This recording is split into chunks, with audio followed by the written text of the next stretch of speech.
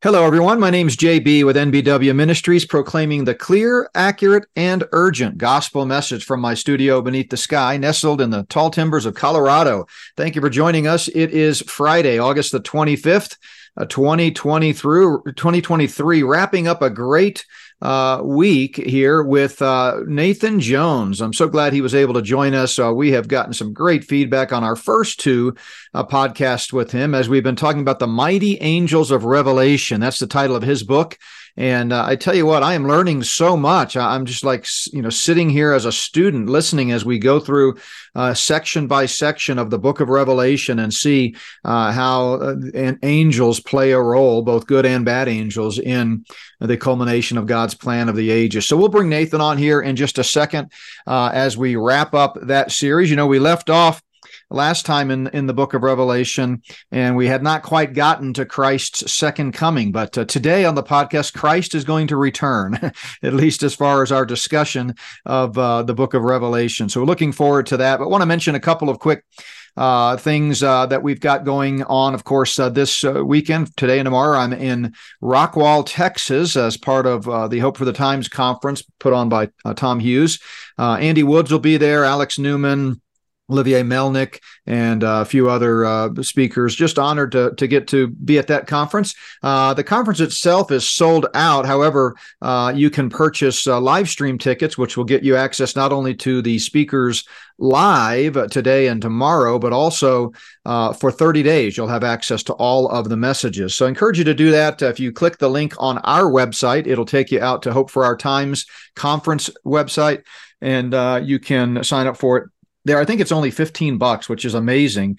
$15 to hear all those messages. And I just encourage everybody to check that out. It's not too late to sign up for a live stream ticket. But we've had a great week this week at Not by Works Ministries. We started out on Monday with episode 7 of Dr. Hixson Answers Your Questions, and really enjoyed that. Some great questions, and already getting a lot of great feedback from that. And then, of course, Tuesday night was prophecy night when we talked about the imminency of the rapture, and just trying to really nail down that doctrine, which is so critical. And yet so many people really misunderstand what we mean by the imminency of the rapture. Wednesday was World Events Update with Randy, on fire as always, talking about everything that's going on in this crazy mixed up world. And then today, of course, we've got Nathan on. So really looking forward to our discussion today. And Nathan, what an honor to have you back on, Dr. Nathan Jones. The book is called The Mighty Angels of Revelation. You can get it through Lamb and Lion Ministries. You can also get it at Amazon. But Nathan, welcome back to the program. Oh, well, it's great to be on, Dr. Hixson. The honor is all mine, brother. I sure appreciate being able to share my studies of the book of Revelation and angelology, and hopefully we'll all grow and understand our Lord better. Amen. The word of God is quick and powerful, sharper than any two-edged sword, piercing even to the dividing asunder of soul and spirit like joints and marrow, and is a discerner of the thoughts and intents of the heart. And so when we study the word, it really pierces our heart, helps us grow up in the faith. And of course, it also is the power of God to salvation. The Bible says faith comes by hearing, and hearing by the word of God. So as you all know, and our listeners know, at Not by Works, we are passionate about the gospel. And we know given the subject matter that we often talk about, we find people joining in and listening in that may not know the Lord. So as you're listening today to Nathan talk about the end times and what role angels are going to play, if you feel convicted of your need for a Savior, and there's never been a time in your life when you've trusted in Jesus Christ and Him alone for salvation, let me urge you to do so today. And as always, if we can ever answer questions about salvation or eternal life or the gospel, feel free to reach out to us at 1-800-895-1851. But with that, Nathan, take it away. I hope somebody does come to know Jesus Christ as their Savior. I mean, that's the purpose, certainly to edify the saints. And that's what the wonderful thing about the book of Revelation is. You got to remember that John, the Apostle John, he's about 97 years old. He's been exiled to the island of Patmos. He's missing his church in Ephesus at the time. He was the archbishop or bishop, pastor, basically, of the church in Ephesus. All his friends had died. All the other apostles had long died. And so here he is. And he's this poor old guy in exile. Church tradition even says that there was an attempt to boil him to death and it didn't work. So who knows what kind of skin lesions he had. And so here he is in this island thinking, oh my goodness, I followed the Lord Jesus all my life. And here I am sitting in this dank cave on this prison island. I'm a physical wreck and I'm all alone. But the Lord comes in all his glory and visits him and makes a promise in Revelation 1:3 that he who hears the words and does what's in the prophecy of this book are going to be blessed. So John gets this blessing. He gets this unveiling, which is, the word for revelation, to apocalypsis, to unveil. So he gets to see the Lord's victory. And so that's very important for bringing hope to the church. So I hope, JB, that folks are edified in the study of Revelation, because it's meant to, even though it goes through the darkest time period, the tribulation era, it still ends with great hope. And that's where we're at, folks. We're at part 3. We only meant to do one part, but there's just 72 angels or groups of angels found in the book of Revelation. So we've had to make this 3 parts, but we're getting very close to the second coming. So we've gone through some pretty rough spots there. We, of course, listened to the messages to the 7 angels over the churches. We've been introduced to the seraphim and the cherubim, the servant angels, the strong angel. We learned about how angels are ordered. We looked at the 4 wind angels who control the winds, the branding angel, the incense angel. You get into the trumpet judgment angels. There's also vulture angels, star angels. We got into the demonic world, locust demons, Abaddon, their general, the Chimera, and we saw Colossus angels. We got to see Satan, who's the red dragon. We were introduced to the archangels like Michael, the angels that take care of the Jewish people in the wilderness, the nourishing angels. We've got others who have bring like the gospel message, who brings the gospel to all the world during the tribulation. And then we went through the bowl judgments, the 7 bowl judgments, and the angels that released the worst of God's wrath upon the tribulation, and how the Antichrist will use demonic looking, or frogs, that they're demons that look like frogs, to gather the people to Armageddon. And so we ended there at Revelation chapters 15 and 16, and we're ready to pick up in Revelation 17 and 18 with Mystery Babylon. All right. Yeah. And I love the way you set the stage there contextually with John. We often forget about some of that spade work, I call it, of the author, the audience, the setting, the historical context.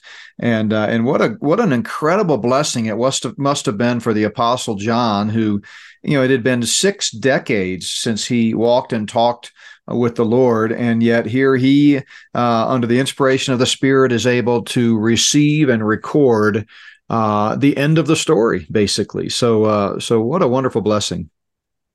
It is. The Lord always does that, especially, I wrote another book about the minor prophets called 12 Faith Journeys of the Minor Prophets. And it's amazing how often people skip those books because it sounds like God is mad throughout them. And of course he is. He considers Israel like his child, and his child is rebellious against him. And so, a father's disciplining. But even though the Lord is chastising Israel for their sin and trying to bring them back into repentance and a right relationship with him, he always ends with messages of hope, to show that restoration will come to those who put their faith and trust in him. And that's exactly what the Lord follows, that same MO into the book of Revelation. He says, hey, the world is evil. The world is just sinful, and I'm not going to let it go on much longer because I'm a God of justice. So I will bring this tribulation era onto the world for the purpose of bringing a believing remnant, especially of the Jewish people, out of the tribulation. And so it's meant to give us hope, because it's about Jesus's victory. It's about him defeating evil and setting up his kingdom of peace and righteousness and justice. And I'm getting a little ahead of myself, but I want you all to understand that this isn't all about gloom and doom and judgment and God's wrath. That's part of it. It's the storm before the sun breaks through the clouds. And we're about to see the sun break through the clouds here in the book of Revelation. So we're at the end, and what we've got here is Mystery Babylon, Revelation chapters 17 and 18. My interpretation of Mystery Babylon is called a mystery for good reasons, because we don't know what it is. But when you read those 2 chapters, it appears that Mystery Babylon is the representation of the Antichrist kingdom, both the spiritual side and the political side. And so this is the kingdom that Satan has been working to build for thousands of years to get the entire world to worship him. That's his goal. That's his objective. We read about it in Jeremiah and Isaiah, Ezekiel and Isaiah, that his goal is to have the world esteem him like God and have all of humanity made in the Lord's image worship him. And he almost achieves that through this mystery Babylon, this one world government where he has possessed a man called the Antichrist. He has a false prophet, and the two of them, or three of them, he called the unholy Trinity, rule over the planet. Now, the Lord's judgments have been 21 judgments coming down on the planet, and the planet is pretty much destroyed. And there's not a whole lot of, the 8 billion people we have today aren't there. We know half of the world's population post-rapture, and after the rapture happens, before the tribulation, will die. And as we get near the end of the tribulation, there's less and less people. His kingdom is shrinking. But finally, this is the 64th angel in the list of 72 angels, and it's called the authority angel. At least he doesn't give us his name, but that's the name that he has. And so we can read about the authority angel in Revelation 18, and verses 1-3 goes, "After these things, I saw another angel come down from heaven, having great authority," hence the authority angel. "And the earth was illuminated with his glory. And he cried mightily with a loud voice, saying, Babylon the Great is fallen, has become a dwelling place of demons, a prison for every foul spirit, and a cage for every unclean and hated bird.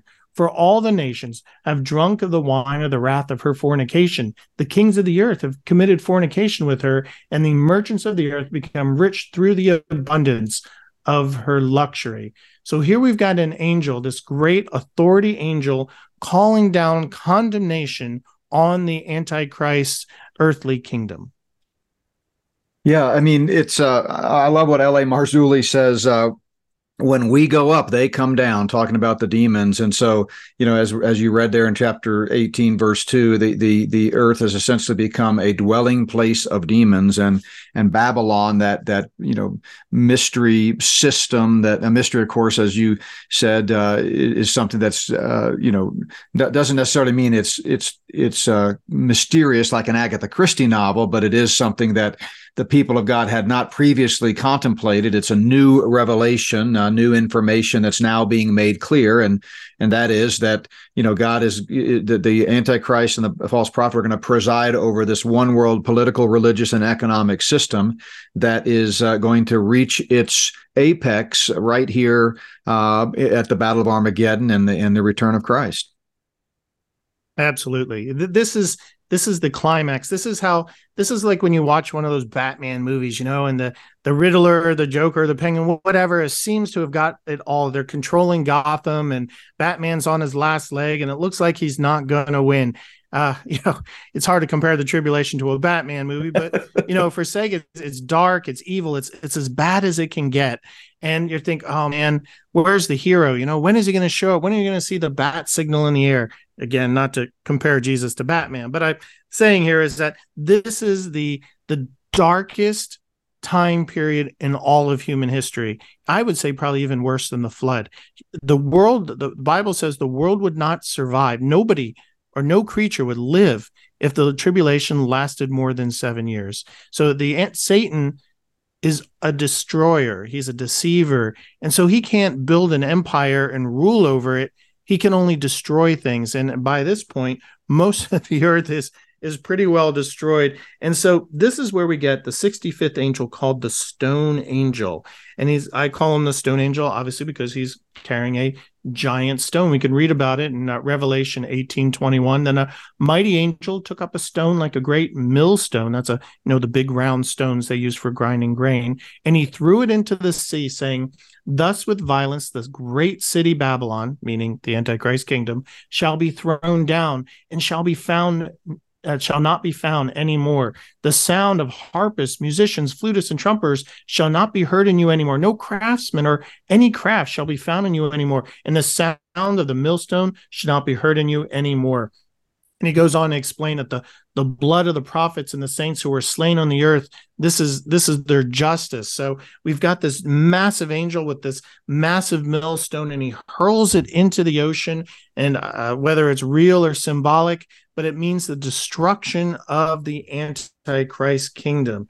And so this is it. This is the end of the Antichrist headquarters, the Antichrist kingdom. It could actually talk about the destruction of his capital city, which is called Babylon, whether people take it as the Babylon in Iraq that's rebuilt, or Rome or Jerusalem. I don't believe it's Jerusalem, but let's say it's, for argument's sake, the Babylon in Iraq. This city will be destroyed, not by human hands, by angelic hands. Yeah, I do take it that there will be a literal rebuilt Babylon as kind of the political headquarters, but I think the Babylon system, the beast system, will have many outposts, at least two, and specifically, I think a religious outpost is likely to be Rome, and then the economic outpost, if America is still around by that time, is likely to be New York City, which is currently the financial empire of the world. So I think, it's kind of like when the president, wherever the president goes of our country, whether he's at Camp David or on Air Force One or wherever, that's kind of the seat of power, POTUS, right? And you can track where POTUS is going. Well, I think the Antichrist and the false prophet will certainly be roaming the world in this global dictatorship and tyranny. I call it, in my new book, I call it a technocratic tyranny. But I do believe that the physical Babylon will be in play, and that's what's going to be destroyed. Absolutely. I agree. I'm not sure about New York City, but certainly the center of world government, with the UN being there, does seem to point to its position. Again, folks, we don't. Yeah, I was going to say, I tell you what, we don't know what America's future is in prophecy, but that's exactly right. I was just going to say that. I mean, if the Lord doesn't come back soon, I mean, America is basically on life support. It's really actually, it's like a car that's already crashed through the guardrail and is hurtling toward, the ground. And it's just a matter of when the rapture happens. But yeah, currently, I think certainly New York City has a lot of Luciferian, influence, and it's a big power center. But who knows?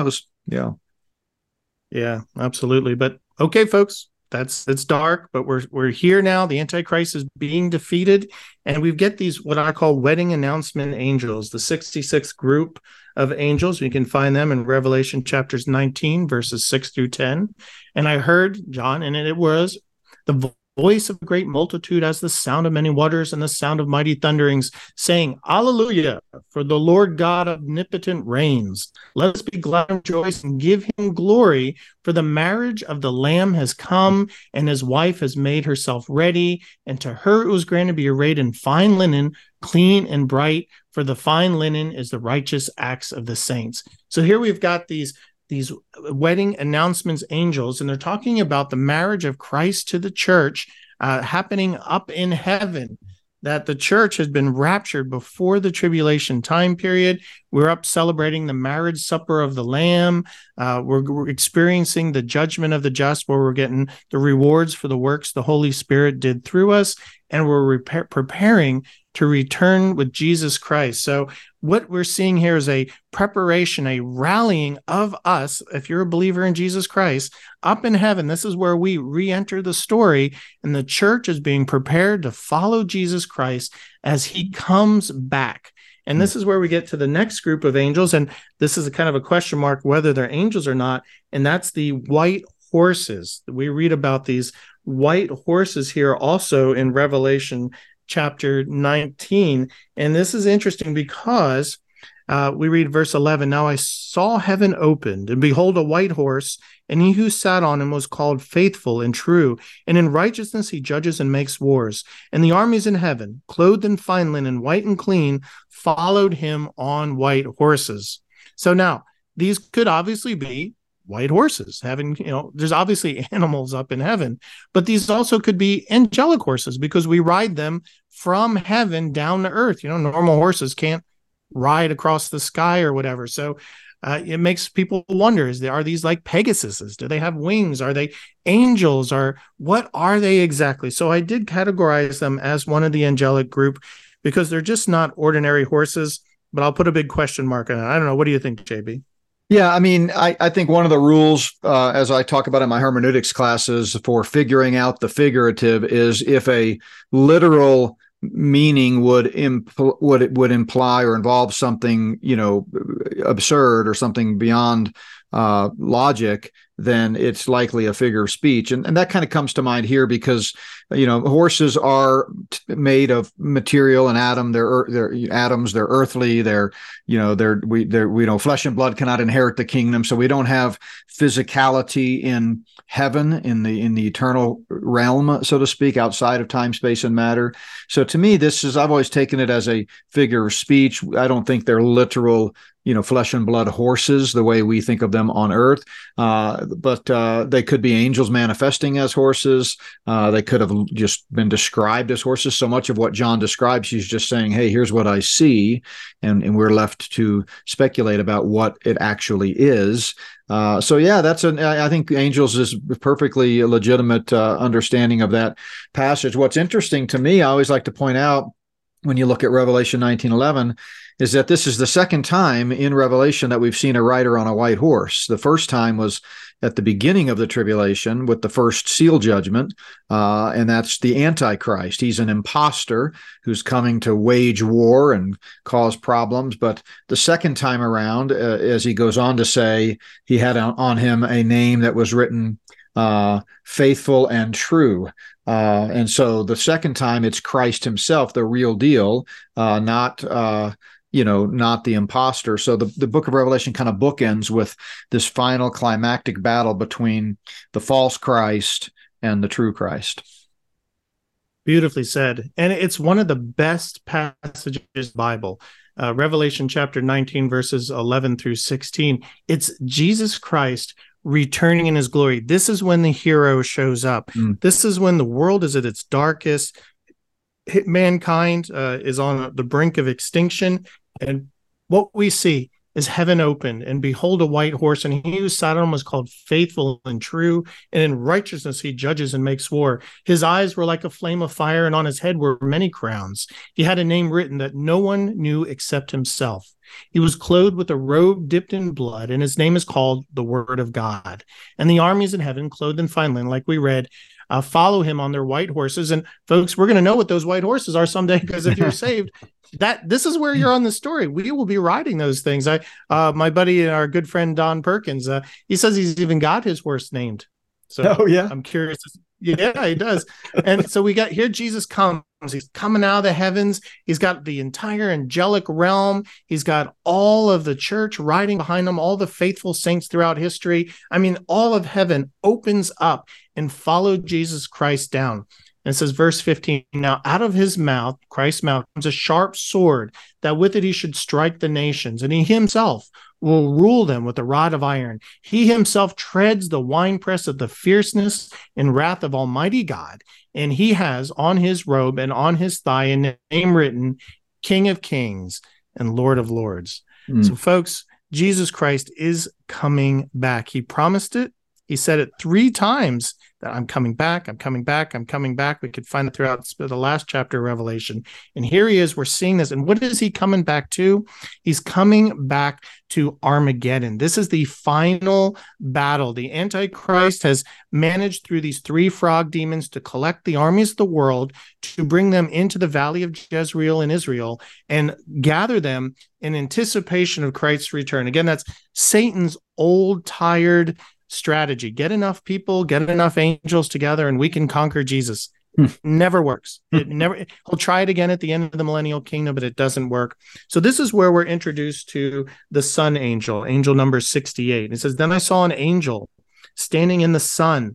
He cried with a loud voice, saying to all the birds that fly in the midst of heaven, come and gather together for the supper of the great God.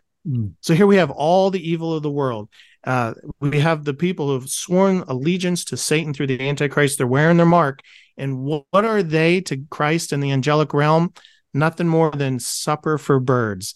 That's how weak and pathetic Satan is compared to Jesus Christ. I love it. I always love reminding Satan of what a loser he is. I mean, he just can't try as he might, he can't accomplish the coup attempt to take over this world. And that's why Psalm 2, David tells us God laughs up there in heaven at what Satan is trying to accomplish because it is so futile. It is. It is. I don't know if for you or Gen Xers like me and you used to watch Transformers or G.I. Joe.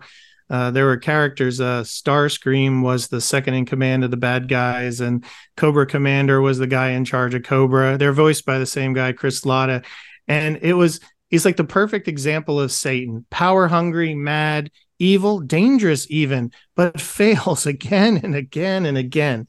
And he's destined for failure. And so here they're introduced to the 69th group of angels called the executioner angels. And then the beast, which is, the Antichrist, was captured, and with him the false prophet who works signs in his presence, by which he deceived those who received the mark of the beast and those who worshipped his image. And these two were cast alive into the lake of fire, burning with brimstone.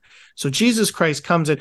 Folks, when we think of a battle, like, all right, we're going to come with Jesus. We're going to be punching demons and beating up the Antichrist. No, this is Jesus Christ's victory alone. He comes down. He's got the power. He's the one, when he lands on the earth at last, he splits the Mount of Olives in two.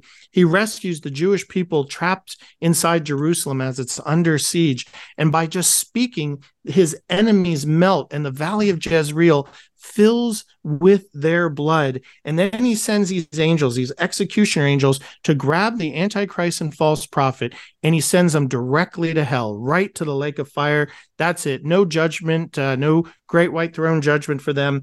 They are cast into the lake of fire.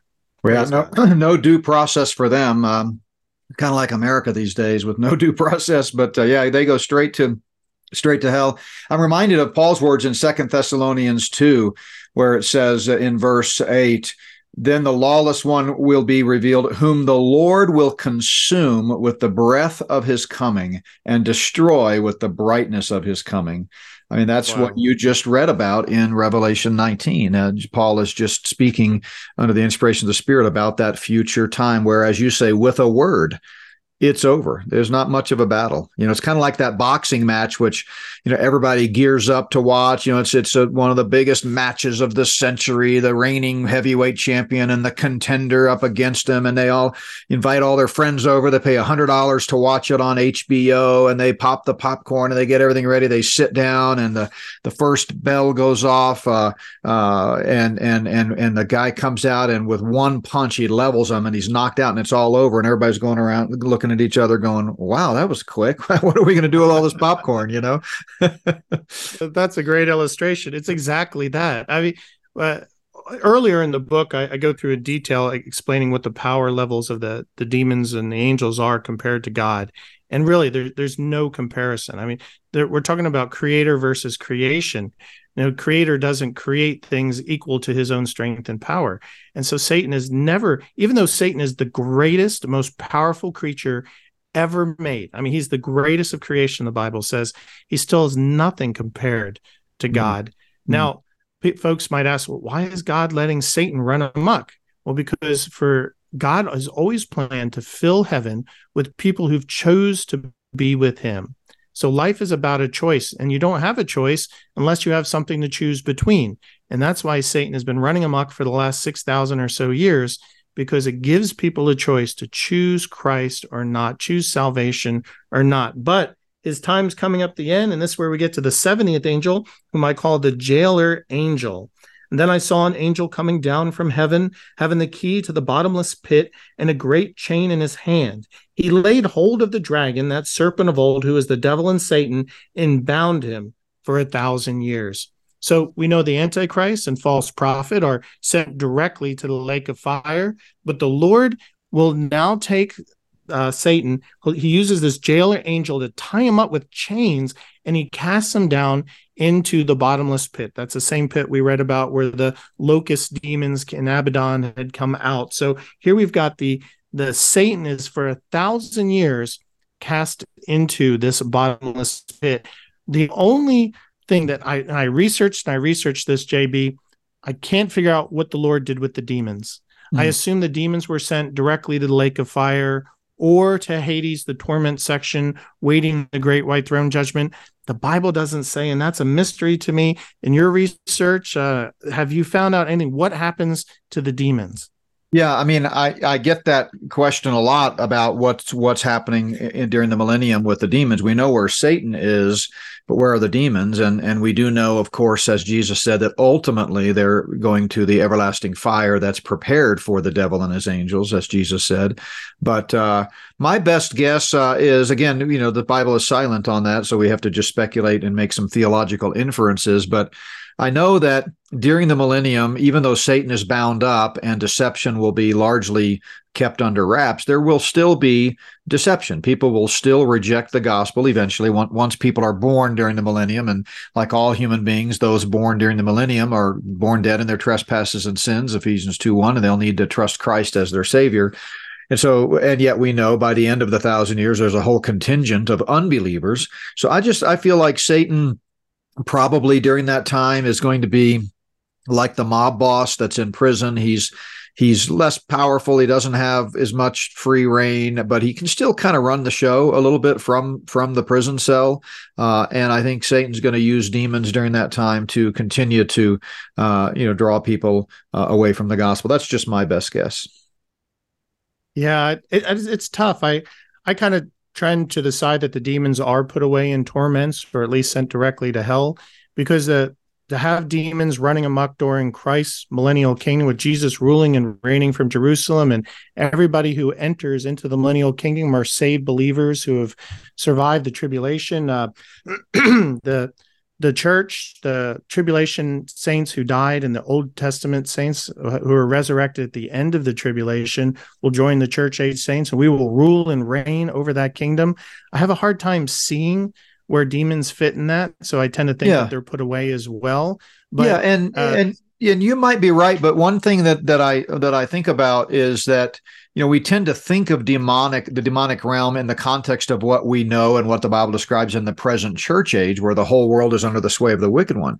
But it's a different world then. And so I kind of think it's possible that those demons could be like running around without a leader, wondering what's going on. They're not going to be well organized. Satan, they're not going to have access to him probably because he's bound up.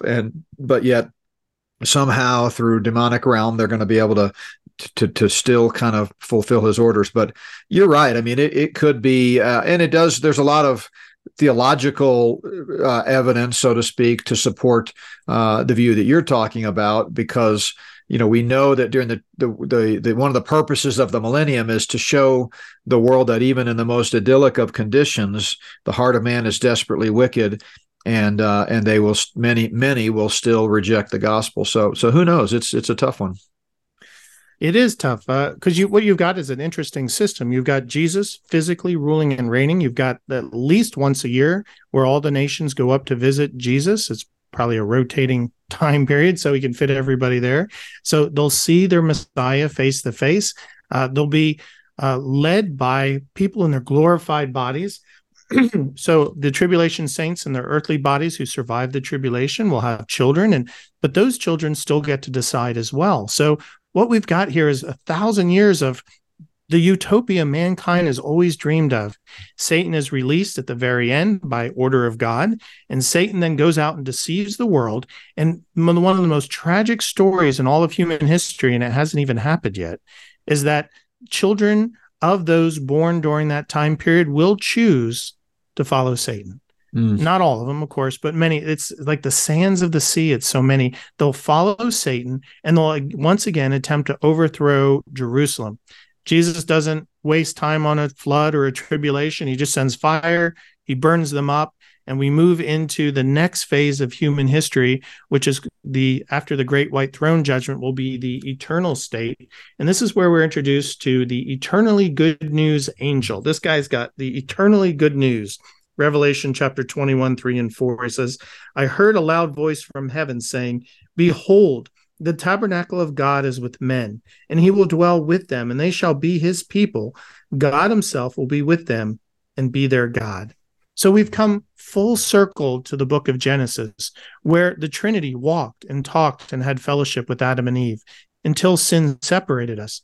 Then we got the Old Testament, where occasionally the angel of the Lord Jesus Christ and pre-incarnate, or the Holy Spirit would come onto a person like Samson, for instance, and give them strength. But it's not to the church age did we have Jesus for a few years and then the Holy Spirit indwelling believers. We get to the millennial kingdom, and Jesus is here all the time, 24/7, ruling and reigning. We read earlier about the Holy Spirit as the Shekinah glory over the millennial temple. But the Father has still been isolated in heaven away from us. And now we're at the eternal state. Only people who are saved are in the eternal state. And this is where the tabernacle of God is with man. The Father now dwells with mankind in a super city called the New Jerusalem. And chapters 21 and 22 go into detail and explain the city. It would be the size of the Atlantic to Colorado and from Canada to Mexico in size, 1,500 miles cubed. And so that goes straight up as well. It's made of all these jewels.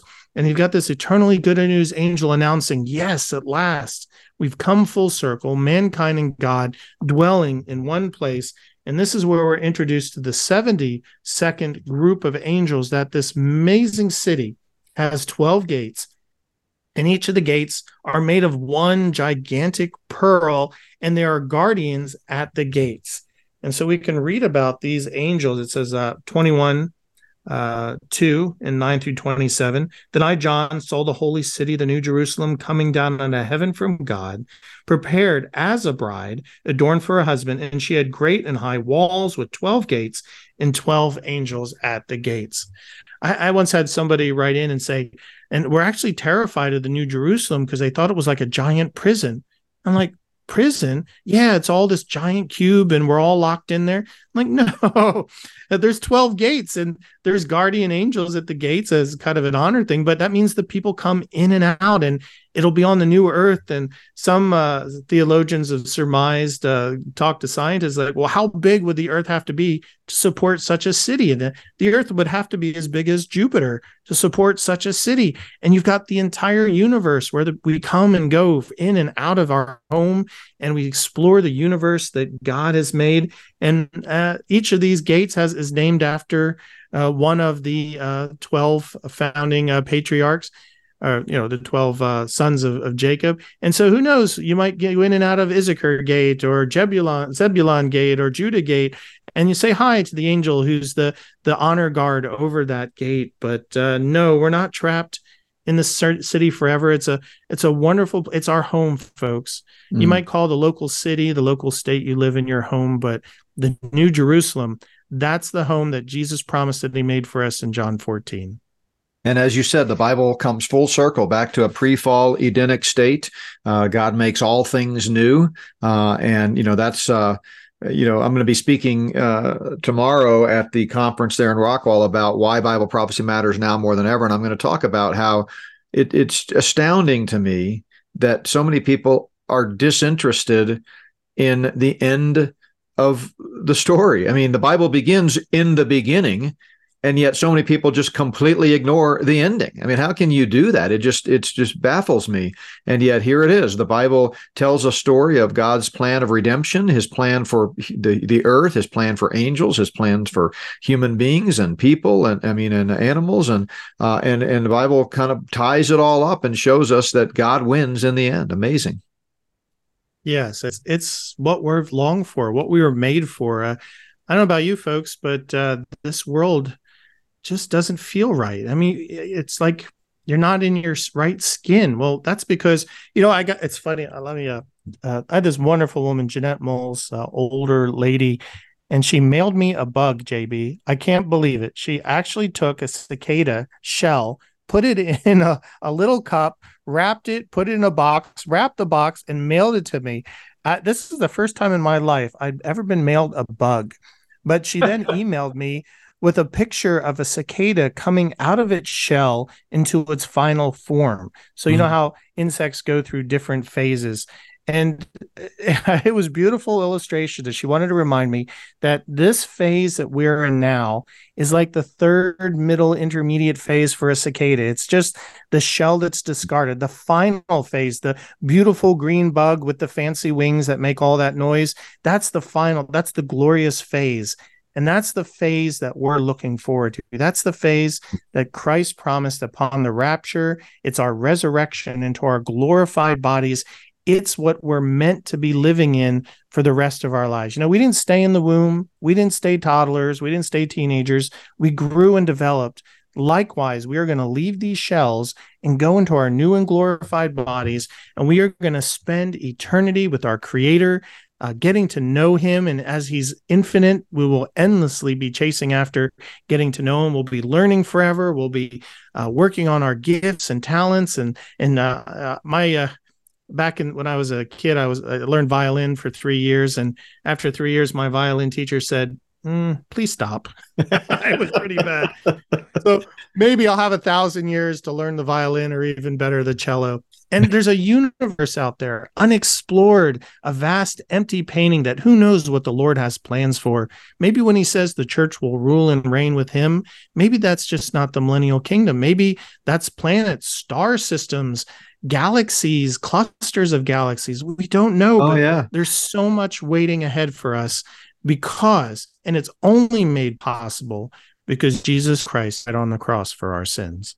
Amen. Yeah, no, it's people talk about what are we going to be doing in heaven, and I can just imagine setting off to head out on an exploration trip, and we explore, and then someone says, well, what are we going to do tomorrow? And I'll say, tomorrow? What are you talking about? Today's not over. I mean, we got an eternal day. We could just keep going. We don't get tired. We don't wear out. We don't have an agenda. It is going to be amazing. Yeah, I had the same experience as a kid. I took clarinet, and my teacher said, you know what? Why don't you take 3 weeks off and then quit? So that's what I did. But yeah. Oh, brother, I'm in the club with you. Yeah, my son learned clarinet, and yeah, it's tough. So there's an exciting world ahead of us. It's a good reminder.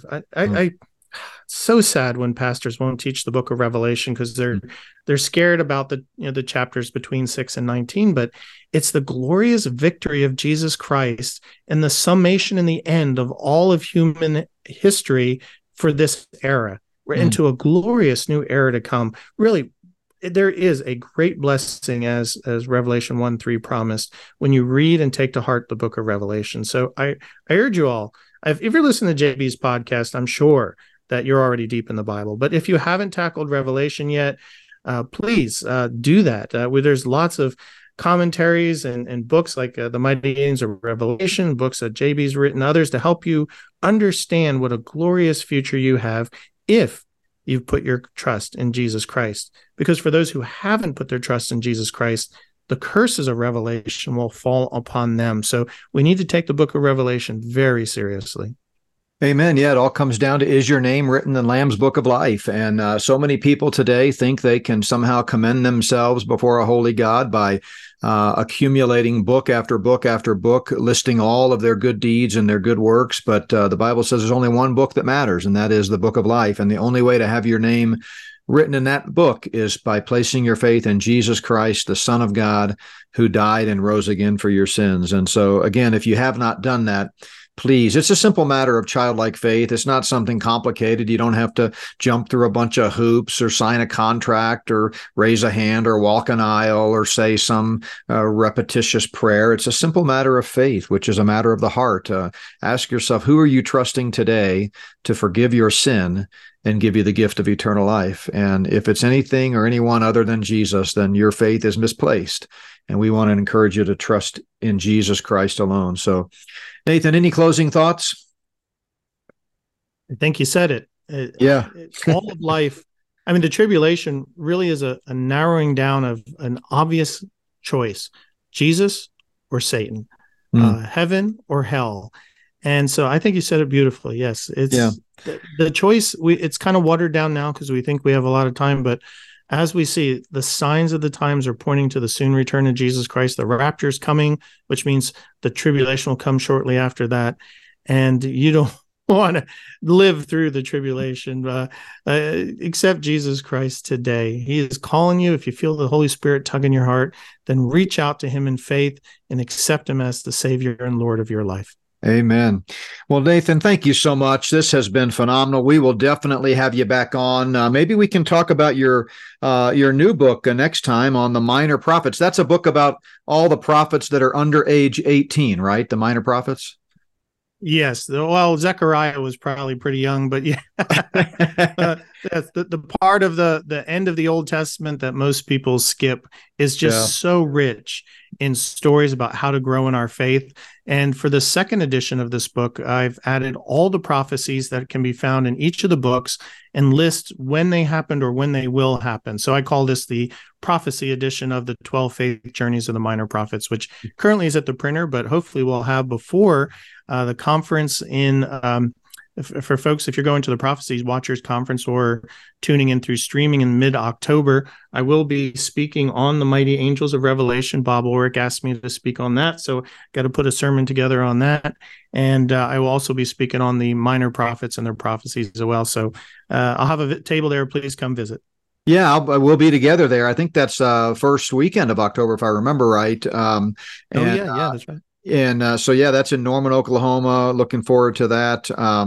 And so yeah, we'll definitely have you back on. But until next time, folks, thanks for listening. Have a great weekend. If you happen to be in the DFW area, I know the conference is sold out in terms of in-person seats, but you can still pop by the location over there and come to our table and say hello to me and Wendy. We'd love to just put a name with the face. But otherwise, check out the live stream link that's at our website where you can purchase tickets from Hope for Our Times and Tom Hughes Ministry there. So thank you, everyone, for listening. God bless and have a great weekend.